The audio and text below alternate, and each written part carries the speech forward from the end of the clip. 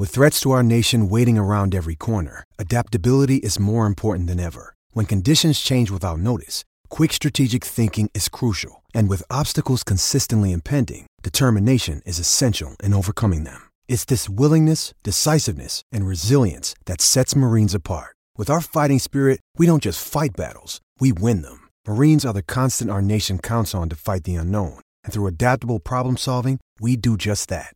Learn more at marines.com.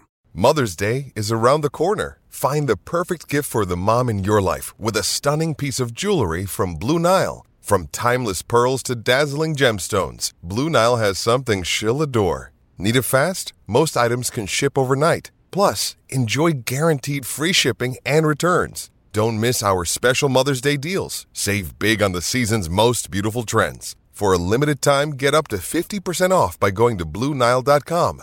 That's BlueNile.com. Another day is here, and you're ready for it. What to wear? Check. Breakfast, lunch, and dinner? Check. Planning for what's next and how to save for it? That's where Bank of America can help. For your financial to-dos, Bank of America has experts ready to help get you closer to your goals. Get started at one of our local financial centers or 24/7 in our mobile banking app. Find a location near you at bankofamerica.com/talktous. What would you like the power to do? Mobile banking requires downloading the app and is only available for select devices. Message and data rates may apply. Bank of America N.A., member FDIC.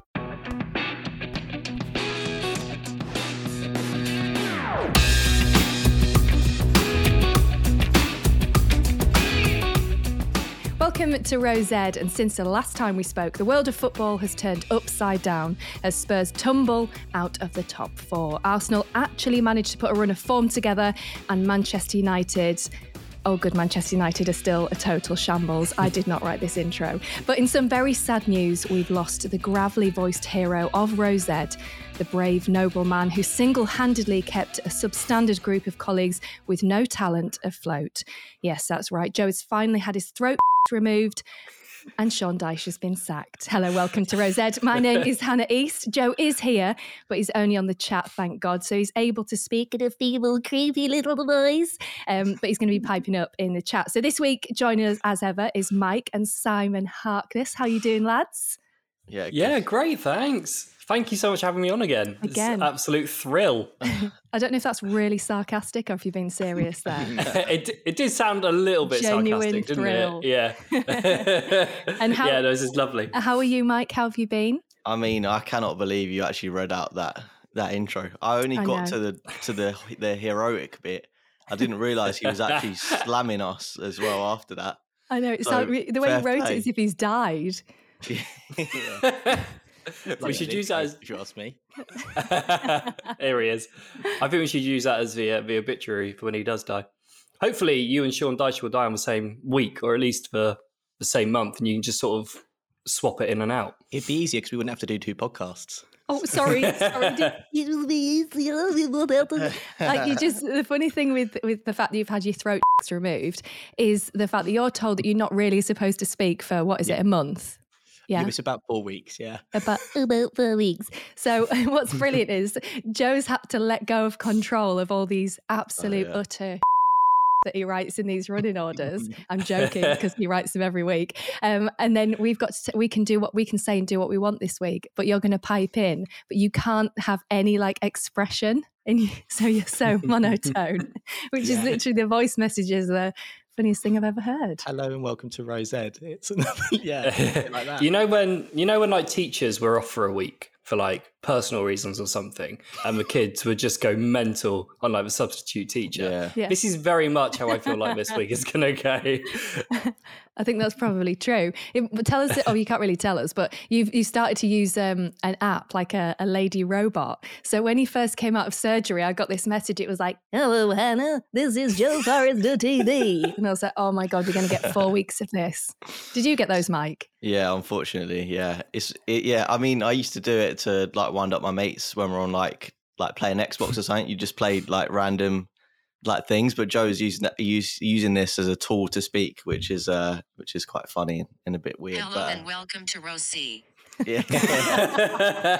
So creepy, isn't it? That's so Samantha. creepy. Do you know what's even creepier? So my husband listened to that and he was like, oh my God, that's amazing. What app is it? So I asked Joe, and now he started to send me really rude audio messages throughout the day, but I read one out when I was in the car through my phone with the kids in the back of the car, and Andy was like, "This evening, what I want to do to you," and I was like, "Oh my God, switch it off.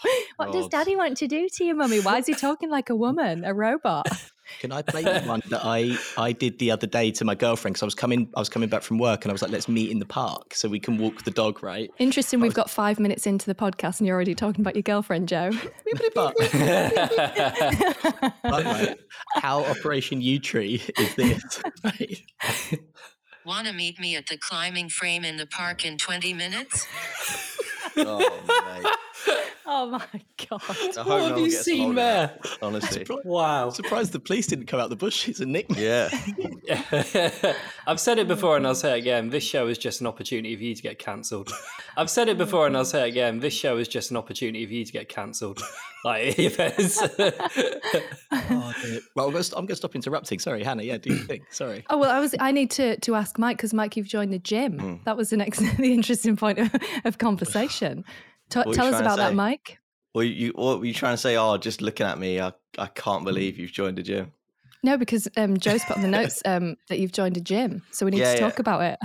Yeah, I have. It's time to, get back in shape. I've had like basically 2 Easters in a row because Greek Easter is separate to English Easter. So you get like double the food, double the Easter eggs, and double the size essentially. So I'm really confused. Yeah, I need to get in shape. As in, you have to do the bog off deals for Easter eggs everywhere, or is this just how can we have 2 Easters? Because Greek Easter's different. It's on a different calendar to Easter. But how close back to back are they? This year was a week apart. So we did like. Have you never heard of this, Hannah? It's an Orthodox calendar. Is this actually a thing? We need a Joe history lesson right here. Got nothing. Come on, Joe. Did you know this, Joe, that they have 2? I had no idea that Greek people had a different Easter. No, it's not. It's not Greek people. That'd be pretty weird. It's the Orthodox like branch of Christianity runs on a different calendar. So like like Russian Orthodox people. I don't know. So basically, what happened? Romanian. Well, in the 5th century, when the Roman Empire split into East and West, then essentially boring. Sorry. But the Western side is Catholic, and the Eastern side, so we're talking Russia, Eastern Europe, Greece, and the Balkan states, is Orthodox. Yeah. So ever such a slightly different version of Christianity. Can I just say, I didn't think we'd be getting this deep when I agreed to go on this podcast. Yeah, it's meant to be a football show, Simon, but we do venture off. It was fantastic. It was very enlightening. So Mike's having 2 Easters, 2 Easter eggs a week apart. And Joe, your speech therapist put you on a sex ban. Yeah. What? So Tori. Can you tell us about it? So her name is Tori. And is she fit? No, I don't think of her like that. It's very much a medical relationship. Although she was wearing yoga gear when we spoke and like showed me her yoga gear. Anyway, so Tori, showed you her what? Well, so basically, Tori messaged me and went, "Oh, your surgeon has given me." So sorry for anyone who doesn't know the intimate details of my life. I had polyps on my vocal cords, like Adele did, which when she cancelled her tour, and I had them removed. And that's basically why I've got this weird, creepy little voice for a little bit. So I sound like the child catcher. But basically, then I just got an email from this woman going, "Oh, your surgeon has told me has referred you to me. Can we have an appointment on Saturday?" So I was like, "Okay, yeah, fine." Sat on the phone with her for 40 minutes. And she was basically just like, "Oh, okay, don't cough. Don't eat any big meals in case you get acid reflux. Make sure you do voice exercises." And then she stood up, put her hands on her belly to show me that I needed to breathe into my belly, not my chest. And went, "What you want to do is go..." Literally that. And she said, "Do that 2 or 3 times an hour every day." And I was like, that's not practical. I mean, in everyday life. So I've been doing it like once every other day. But she also said, no strenuous exercise for 4 weeks, anything that's going to make you breathe hard. And I'm very sorry to say that means no sex for 10 days. Really? 10 days? So, I mean, fine, whatever. I've got a PlayStation and Netflix. Yeah, Joe, if it only lasts for like 10 seconds, sure, that's not considered strenuous exercise. With jokes on you, in 10 seconds I can do it twice. But the thing is, because obviously after an operation or whatever, like you don't feel very sexy, do you? Or like you don't particularly feel that aroused. So, for example, could you share some of the pictures that you were sending to us with your bum hanging out in your robe and stuff like that? You don't feel very sexy, and you're taking pictures of yourself in the mirror, sending them in the group chat. Felt cute. Might delete later. I haven't had these pictures. I kind of want them. I'll forward it to you in a minute, mate. But they thanks, mate. Well, because they make you put paper pants on at the hospital, but I was having an operation on my throat, so that can only be because they're looking at your winky when you're asleep and like taking them. Like, I don't know why have I got little paper pants on. Can you imagine if they did that? You're on the surgery, like, go on, get it out, and then they stood there absolutely howling, taking like selfies with you, and like. But if you're operating on someone and like it's on the lower regions, you can see it, and they've got a massive pipe. There's no way, as the doctor or the anaesthetist, or whatever, that you're not commenting. Give it a slap. Slap. Give a little wiggle. Or if it's like in the way, they have to like get a giant pair of tweezers and just like in the way. Be like cooking tongs. Yeah. That's what I was thinking of, Simon. I'd dress it up, get like glasses, maybe like a moustache or something. Oh, well, at least I'm glad you are feeling better, Joe. Thanks, marginally better. We were worried about you for about a minute. Just literally weren't. Yeah, we're like, is he going to do the running order next week or what? But this week, so I went to a kids' party on Sunday, and it was one of my really good friends' little girls' parties. And there's like, if you've been to a kids' party before, it was at this inflatable park. It's absolute carnage. There was 40 kids. It's like a McDonald's drive-through in terms of you get a room allocated for 2 hours, then they have to eat, do the cake, everything, get out because the next party's coming and they've got to anti-bac everything. So there's a young girl dishing out the food, and you had to pre-order what the kids were having. So she said to me, she's like, oh, could you give the pepperoni pizza to those two little boys on the end? So I was like, yeah, that's fine. So I gave the pepperoni pizzas to the little boys and carried on. And I was like, I was getting hot and sweaty because it wasn't my kids' party and I should have been hungover outside, but I was helping. And then one of the mums said to me, she was like, I don't think those boys can eat meat. And I was like, what? Anyway, I was literally like, oh my God, because my mum did this to our friends Yusuf and Abubakar when we were younger, and she gave them Billy Bear meat, and she didn't know that they couldn't eat Billy meat. Bear? Yeah. And they loved it. Just to make it worse. And I've rinsed her. Novelty. I know. It's probably not even meat though, is it? It's just toenails. So I looked at these kids and I was like, oh my God. And as they bit in and they were eating the pepperoni, they were like, And I was like, oh my God, I bet they've never eaten this meat before. So I quickly, I used my nails, and I saw the dad coming over, and I scraped the meat with my nails off the pizza, and then I told them both to open their mouths, and I put my fingers in their mouth, and I pulled the meat out and used a napkin and wiped their tongue. And then I was just like, is it just a cheese pizza? And they were like, what's that? And I was like, it's cheese. And so they were just like, okay, anyway. It turns out they are allowed to eat meat, and that was all okay. They do eat meat. But for those few seconds where I was like, oh my God, I need to extract the meat out of their mouth, because I felt so bad. That's what I've had You for literally 10 days. Yeah.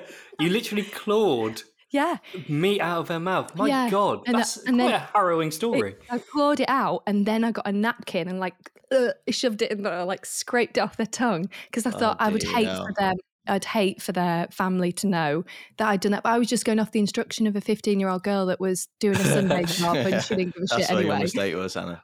Yeah. It was awful. I would say at that point, they can have a little nibble. Once they've taken it, swallow it and then go. And you couldn't pay me to put my hands in a 4-year-old's mouth to extract some mushed up food. You're mental. Why did you? Can we just reverse, Hannah? What was that bear meat thing you said? Billy Bear meat. Billy Bear. What's that?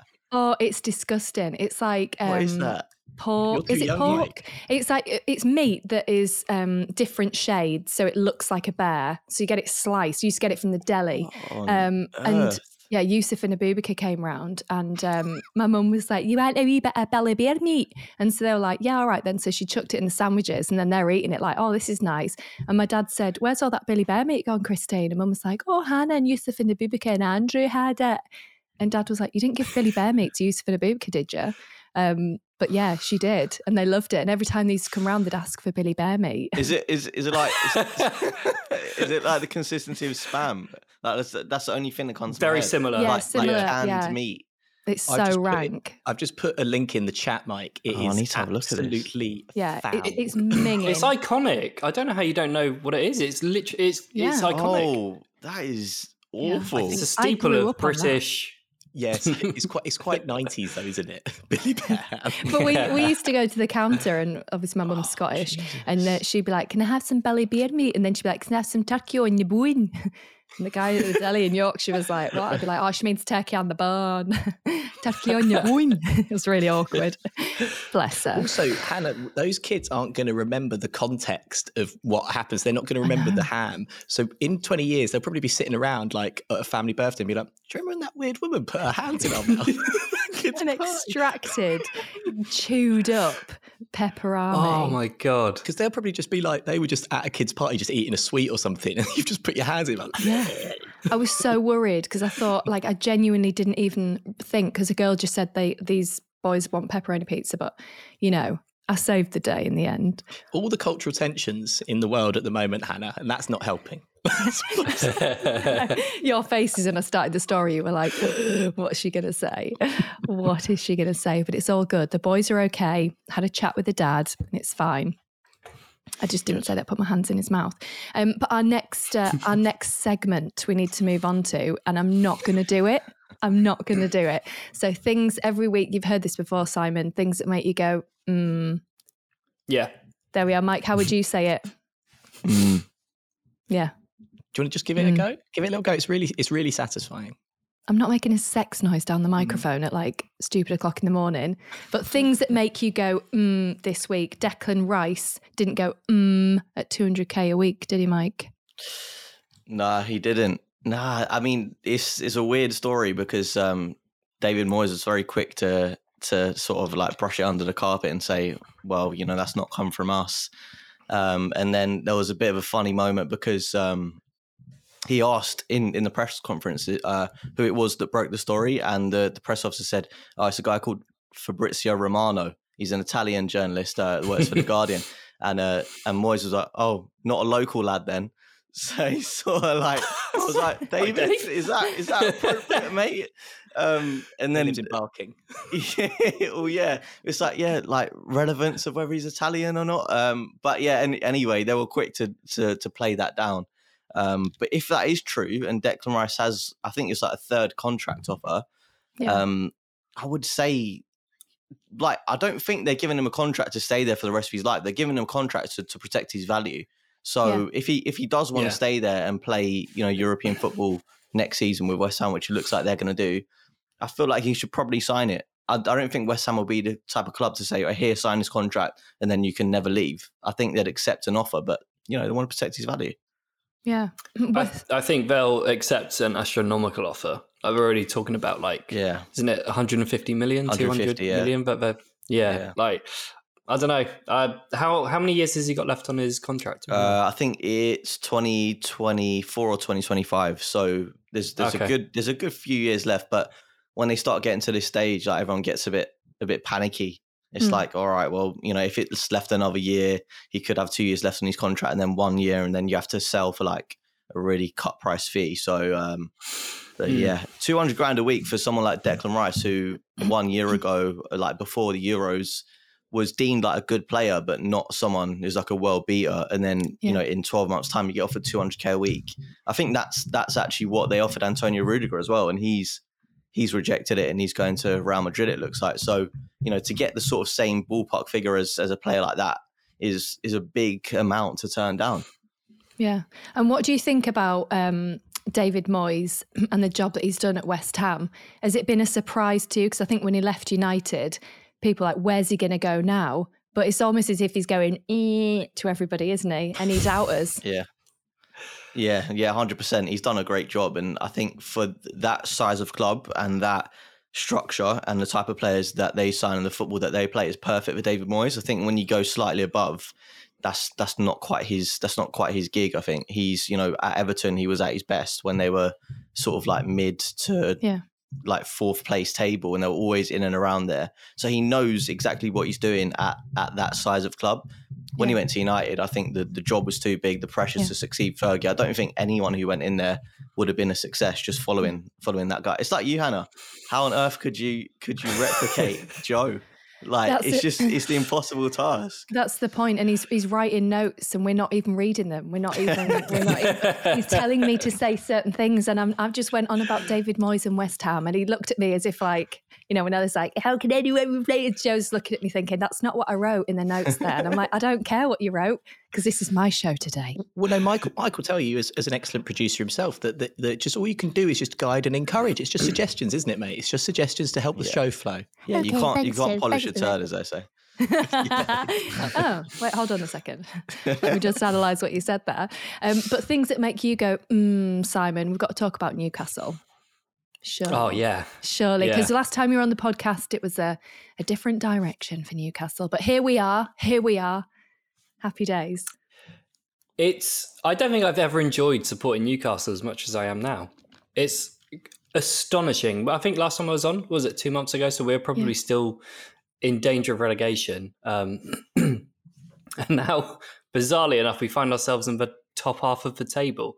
It's something I think it's only Liverpool who have got more, Liverpool and Spurs maybe, who have got more points in 2022 than Newcastle do. So things that made me go,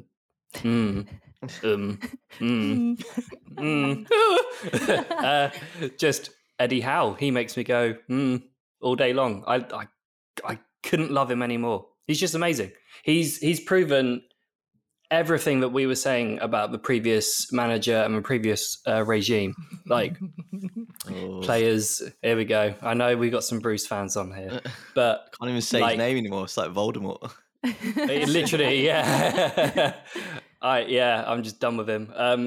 The players weren't fit enough. They weren't being played in the right positions. We were playing a brand of football which we were told was all they were capable of. Yeah, Eddie Howe's brought in players, but it took Guimaraes 6 or 7 games to actually start in a midfield which had Shelvey, Joelinton and Joe Willock. They were all Bruce players. Dan Burn, I love Dan Burn. He's been an amazing signing. I would argue most Premier League clubs could have put a bid in for him if they wanted to. We just knew we needed to strengthen with Premier League experience. And he's been a monumental success at the back. Kieran Trippier, I think he played 5 games and he's been injured. And we've had Emil Kraft in, who was another Bruce player, who looks like literally for the last 2 years, he's not been Premier League quality at all. And in the last couple of months, he's been superb for Newcastle. Honestly, it's just, I can't speak highly enough of the job Eddie Howe's done. All Newcastle fans absolutely love him. And the players, by the sounds of it as well. He's almost turned the dressing room around, Yeah, absolutely. Apparently the first thing he did, according to John Joe Shelvey, was he'd call all the players in one by one and just ask them, so, what's your wife's name?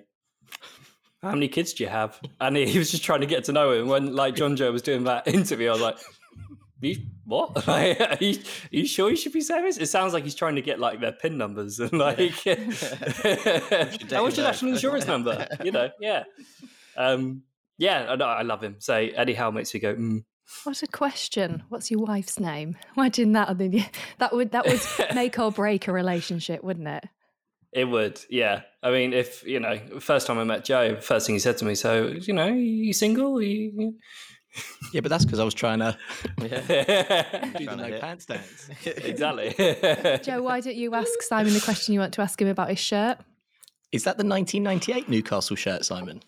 It's not. This is the 1991 shirt, I think it is, because that's the year of my birth. Because I can't actually, because I can't see it, because obviously the iconic one is the... crotch shot. There we go. But sort of 95 to 98 with oh my god, it's completely escaped my escaped my tiny little brain. Newcastle, is it Newcastle Brown Ale? The sponsor? Yeah. Yeah. Newty Brown. That's like Newty Brown. Newty Brown. That's like, that's the iconic one.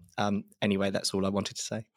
I would love us to go back to that sponsor at some point. I think with days in which Newcastle Brown Ale are able to afford sponsoring Newcastle United, probably long gone. But if, the new ownership are looking for even more good PR, then imagine getting Brown Ale back on my shirt. It'd be amazing. Are alcohol brands allowed to even sponsor kits anymore? I don't think Newcastle either. Yeah, I was going to say that there's a lot of things that Yeah, fair point, yeah. Oh, forgot about that for a bliss second, yeah. And Mike, what do you think? Where obviously Simon's quite biased about Newcastle and the changes. What are your thoughts on Newcastle this season? I mean, if anyone can get Joe Linton like playing good football, I mean, you've got to be a decent manager, because he was just, a big sort of turd up front, which is basically what he was under Steve Bruce. He didn't really know what to do with him. And the fact he's playing in midfield now, and I think he scored 2 goals the other week, is pretty impressive. Yeah. And obviously Bruno G as well is a player that Arsenal wanted. And he was at Lyon and was in that insane Lyon team with like Tanguy and Ndombele and Memphis Depay and Houssem Aouar, and he's just a level above. So the fact he's playing really well is no surprise to me, and it's just a great signing. My question for Simon would be, so now you've sort of got like, right, so but apart from Bruno, I'd say most of them are pretty like bog standard signings. I think when everyone heard that who you were being taken over by and the amount of money that they have, you're getting linked to like Neymar and Mbappe and players like that, and you ended up getting Dan Burn and Chris Wood, and that's fine, because for what you needed to stabilize and keep your Premier League status. But in the summer, do you think that will change? Do you think they'll sort of target more high profile players? I think there'll be an evolution of the sort of signings we're making. I would say as well that I don't think any Newcastle fan expected us to go out and buy Mbappe and Neymar and Haaland. There's like the training ground, like for instance, has been described as a League One training ground. And I think I said this last time I was on, that like even if we did put in a bid for Haaland and he somehow decided he wanted to go play for Newcastle, miss out on the Champions League, miss out on Europa League, just play for Newcastle currently, he'd get to the training ground, take one look at it and go, nope, I'm good. So I think, like anything, it seems like we're in the early stages of a project with Newcastle. But I do think there's going to be like an evolution of the players we've seen that we've bought. I think Trippier is like an astonishing bit of business. And I think if we can get players like Trippier who know the league, who are clearly a cut above the rest of the team and international players, then I think it's going to be an amazing, potentially an amazing season next year. In terms of who I actually want us to go out and sign, I kind of think it's worth us putting a call out for Harry Maguire, because I don't think he's going to be at United next year. I think he needs to get out of United. Yeah. And I think he would come in and strengthen pretty much every defence outside the top 5 or top 6. And I think we've got the money. And if rumours are to be believed, we've only got about 80 to 90 million to spend this summer. I think you could get Harry Maguire out. Oh, yeah, because Spurs never spend that money, Joe. Look at your face. We, to be fair, we normally don't. Really? Well, mate, you spent 65 on Ndombele. Yeah, well, that was an error. But we sell, don't we? Like our true.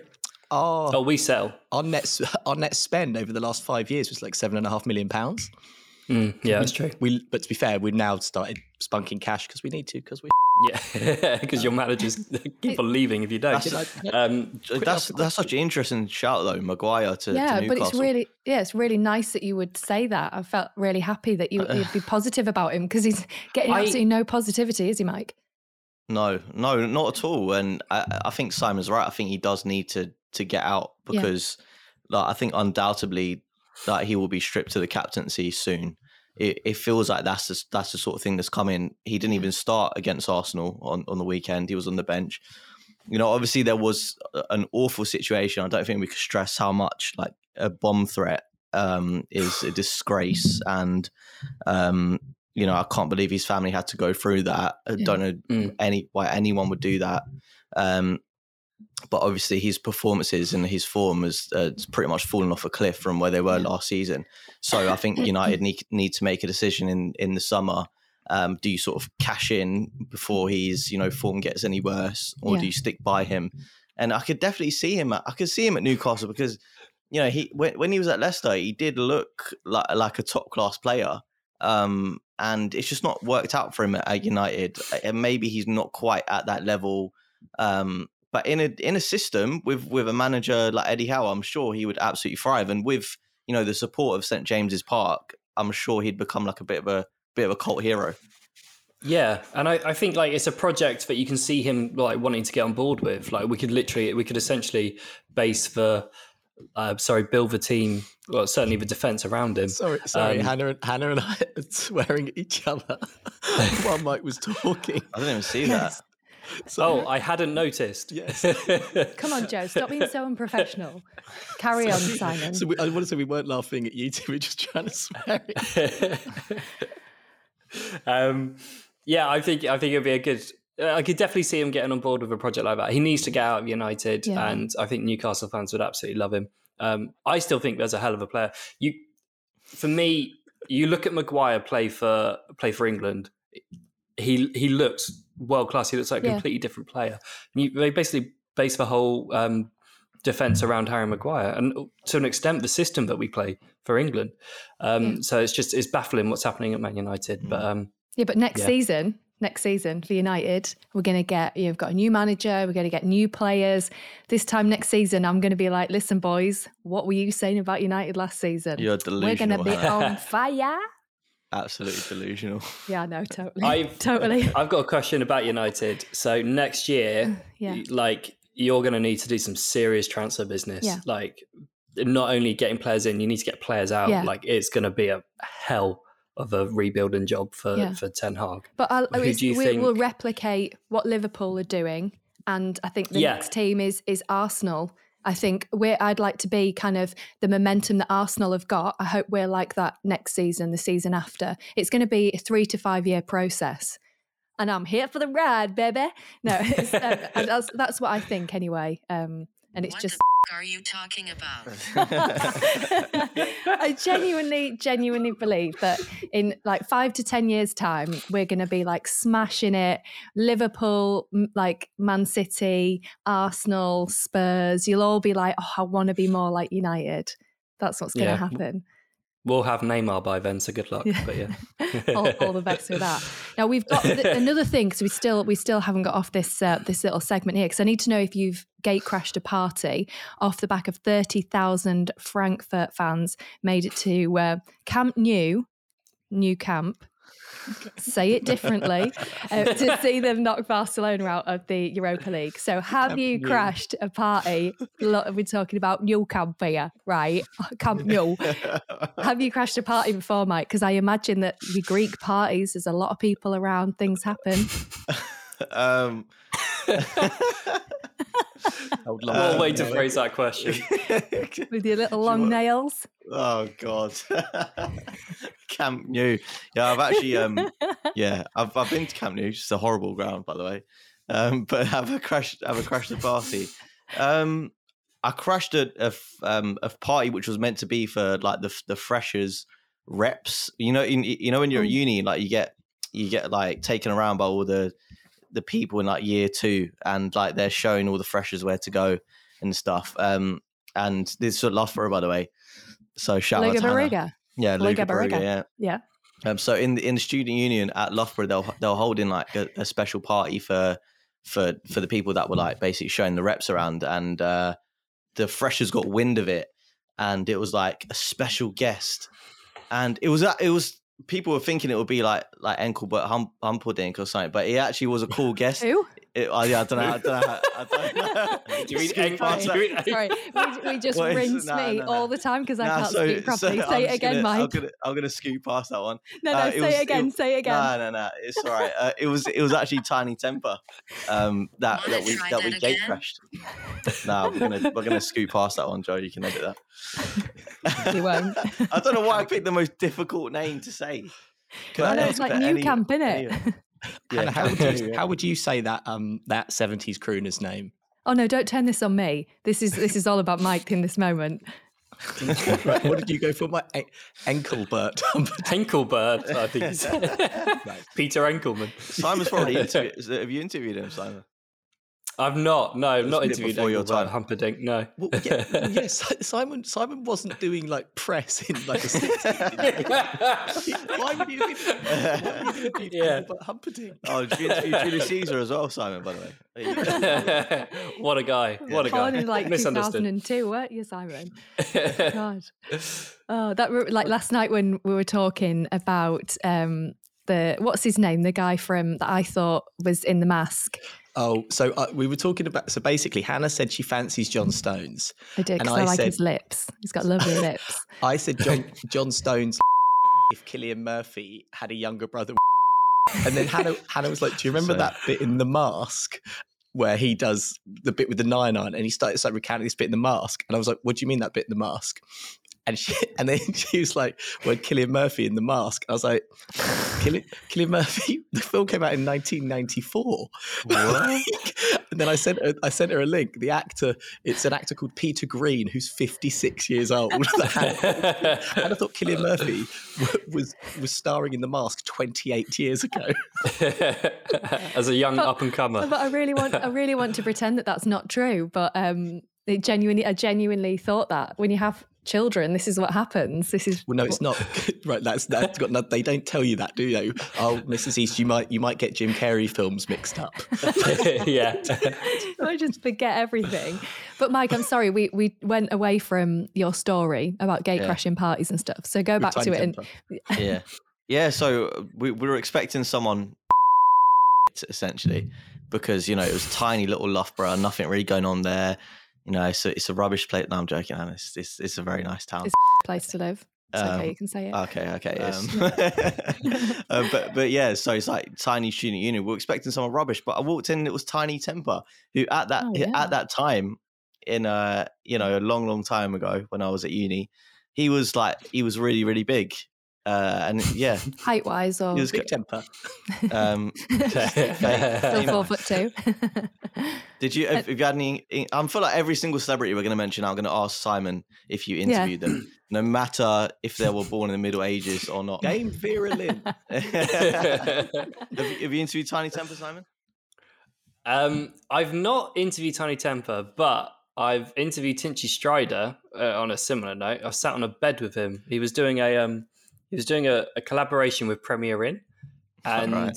I was asked to go and interview him. I was like, yeah, absolutely. I needed some stuff for my show reel, and the Premier Inn we're doing, it's called The Hub by Premier Inn. Do you know what that is? I've heard of it. No. It's like I don't blame you. It's imagine a Premier Inn, but very small, like a very small studio where everything is connected by USB ports and stuff. It was actually pretty cool.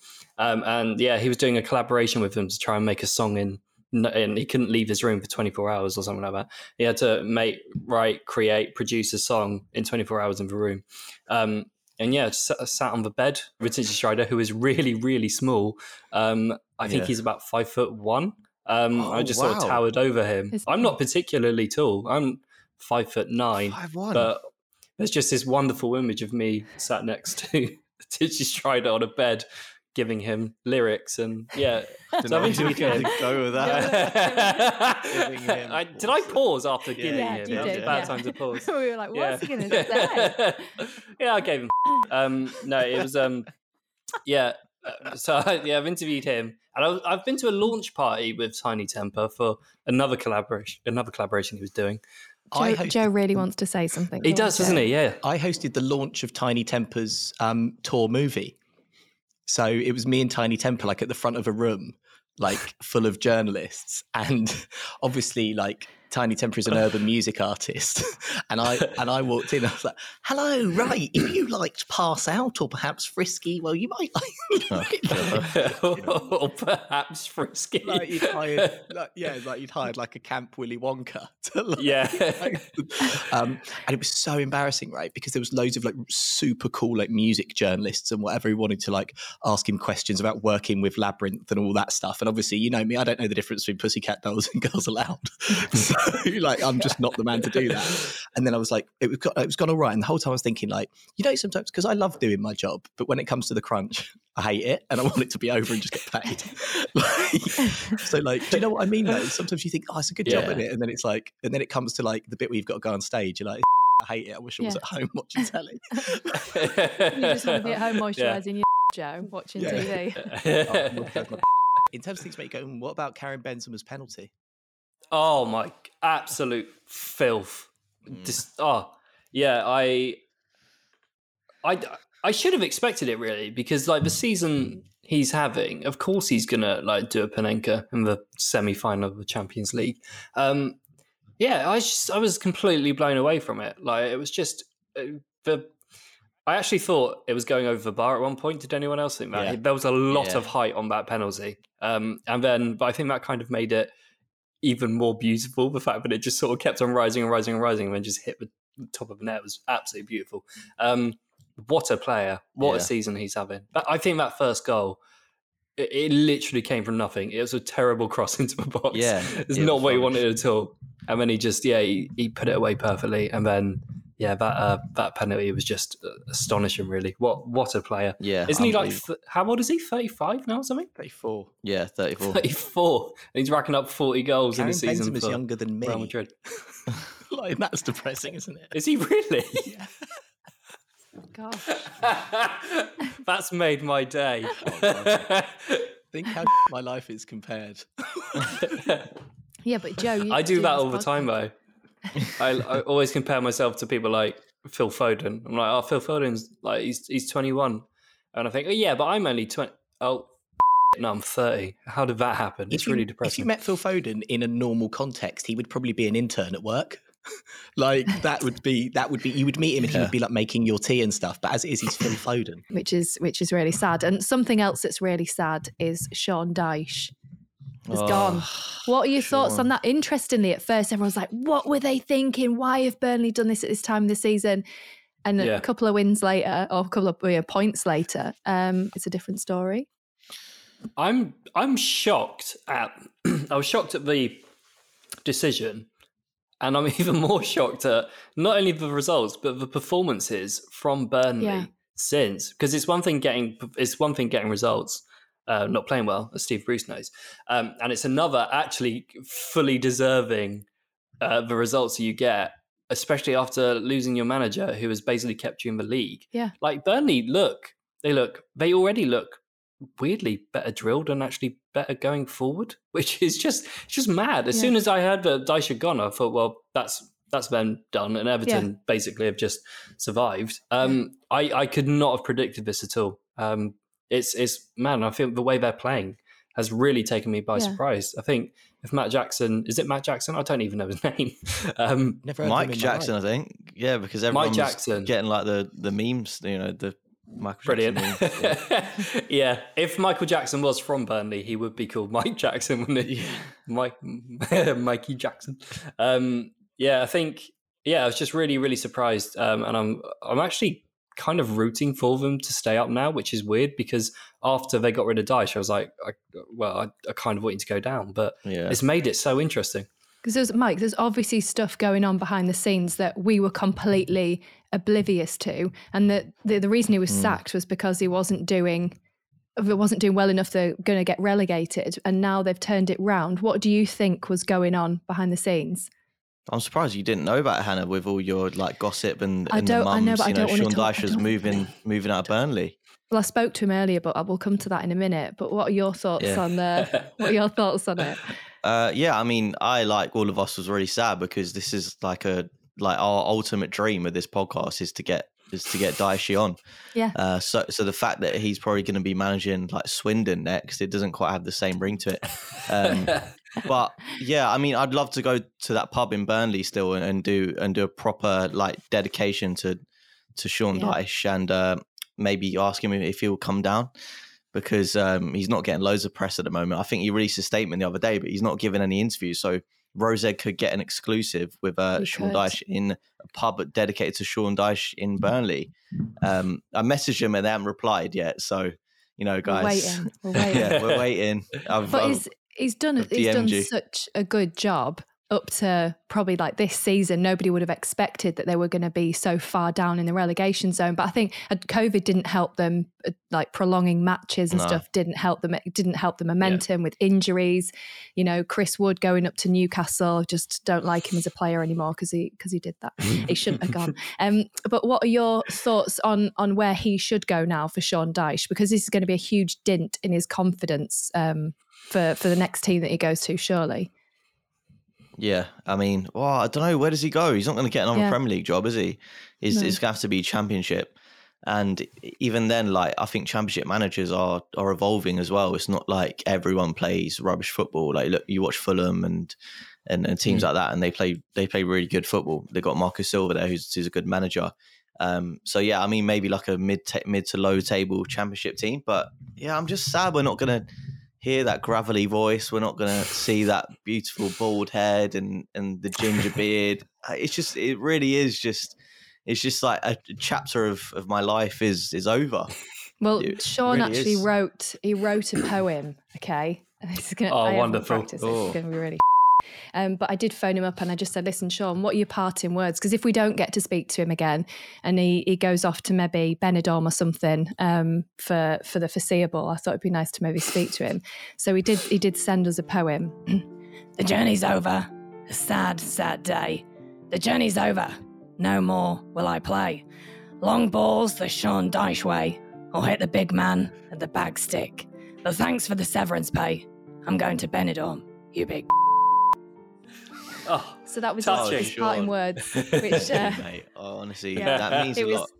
It means a lot to us. It means a lot to us. Yeah. But let's move on to a proper team. Let's talk about Liverpool versus Everton. I presume you watched the game, Mike. Yeah, it was. I wasn't expecting Everton to put up such a good performance, but I guess, yeah, the Merseyside derby, they were up for it, and particularly the first half. Yeah, the first half, they were, they looked as if they were the better team, really, in terms of the passes. Terms of the chances they created. They had two big chances. Obviously, there's a lot of debate with should they have had a penalty. Frank Lampard was fuming afterwards, wasn't he? He says you don't get those decisions at Anfield.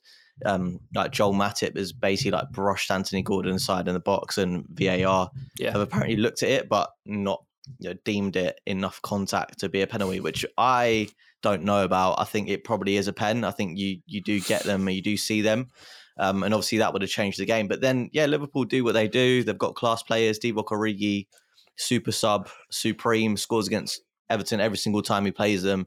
And he pretty much changed the game. He was involved in the first goal and scored the second. So when you can bring players like that off the bench and who are not playing all season and pop up with really important goals as he does for Liverpool, that can be the difference. But there's something about Liverpool right now that it's like an invincibility. It's like they can't lose at the moment. And you just feel like when there's a tiny bit of momentum in the game, the crowd senses it and lifts all of them. And it's just like, it's inevitable that they will win. And it was inevitable they were going to eventually come through that game.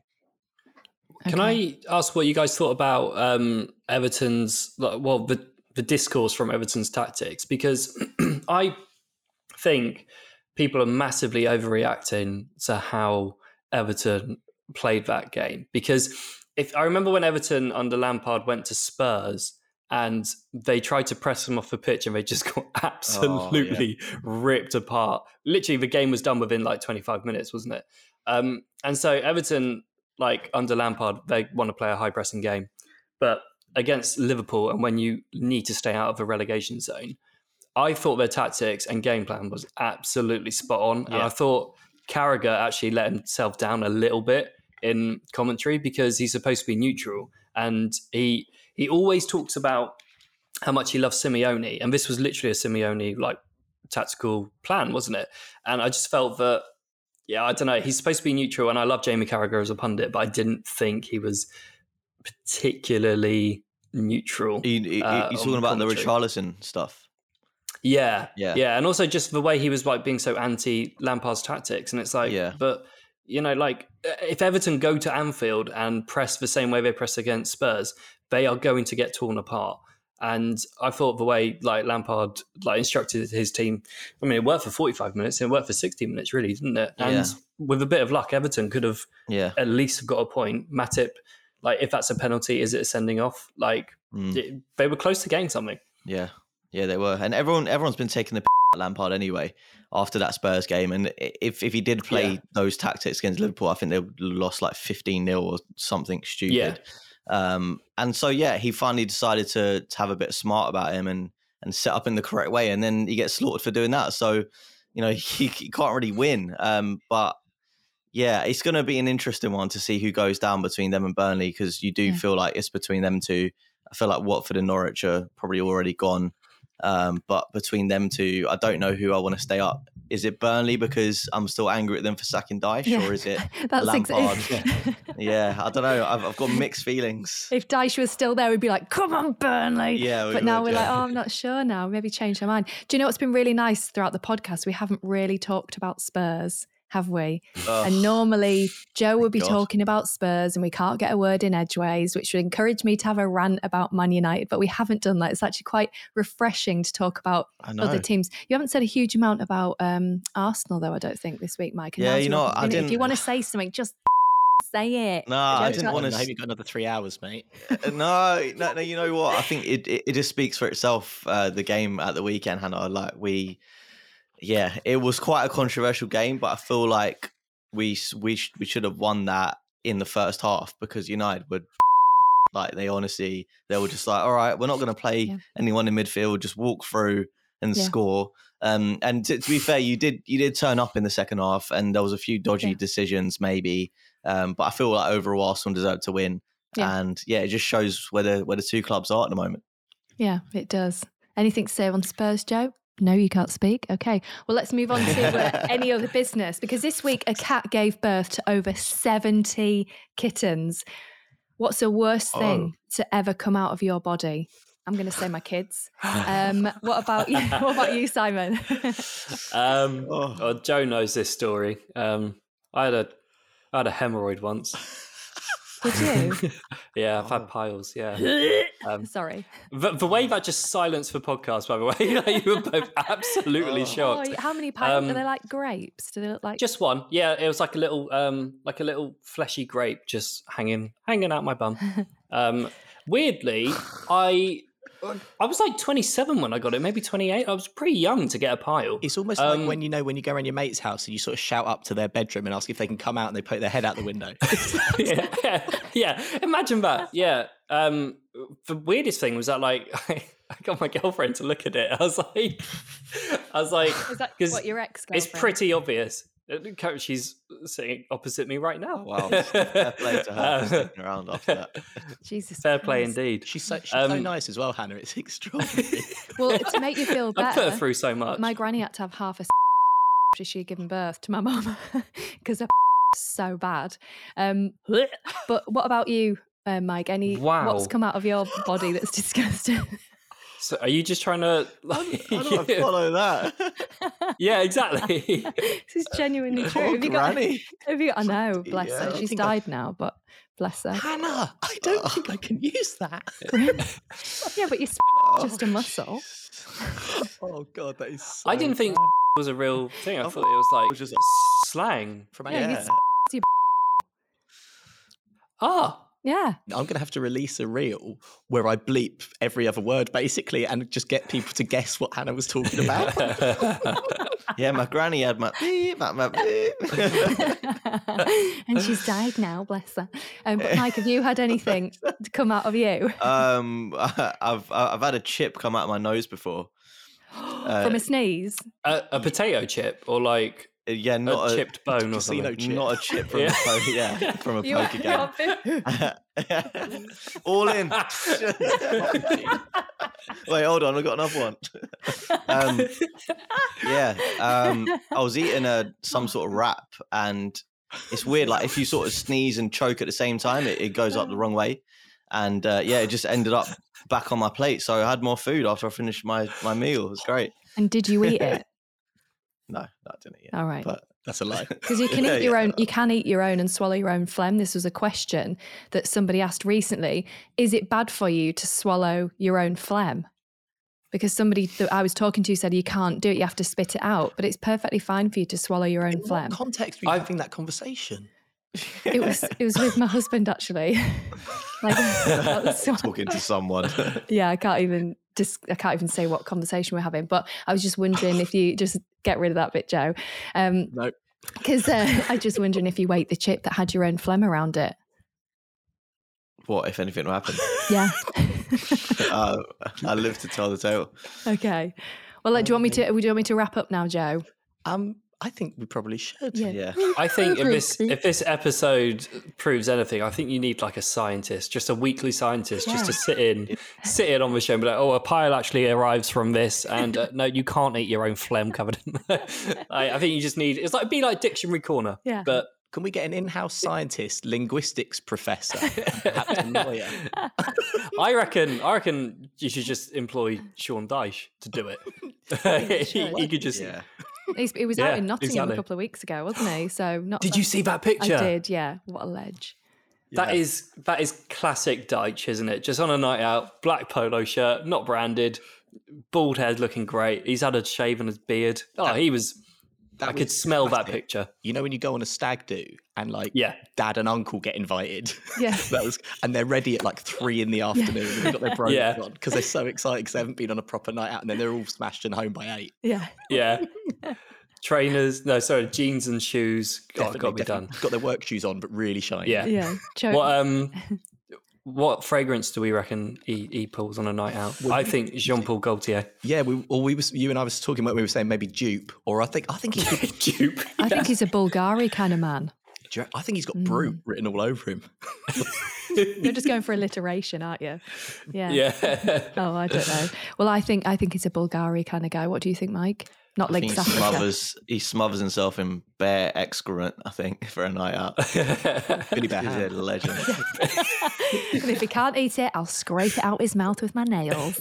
Right, I think that's a good place to finish. So don't forget, if you want to follow us, just follow us on the socials. I don't know all the hashtags. You know what I mean? Can you just get like your clip from the other week, Joe, and just add those bits in? So like us and review us because it really helps. It helps on algorithm and that. But thank you very much. Thanks, Simon, for joining us. Were you born in the 50s? You're from another time. I don't know what I am, where I've come from, or who I even am. But thanks for joining us. So you're back on next week, are you, Simon? No. I don't think so. But good luck with this edit, Joe. Honestly. You're not on next week. Well, thanks so much for coming on this week. Well, thank you so much for having me. Thank you, Mike. As ever, thanks for coming on, and it's been great to see you. Cheers. You too, guys. Thank you. Thanks. Good luck with the edit, Joe. Thanks. Cheers. See you next week. Bye.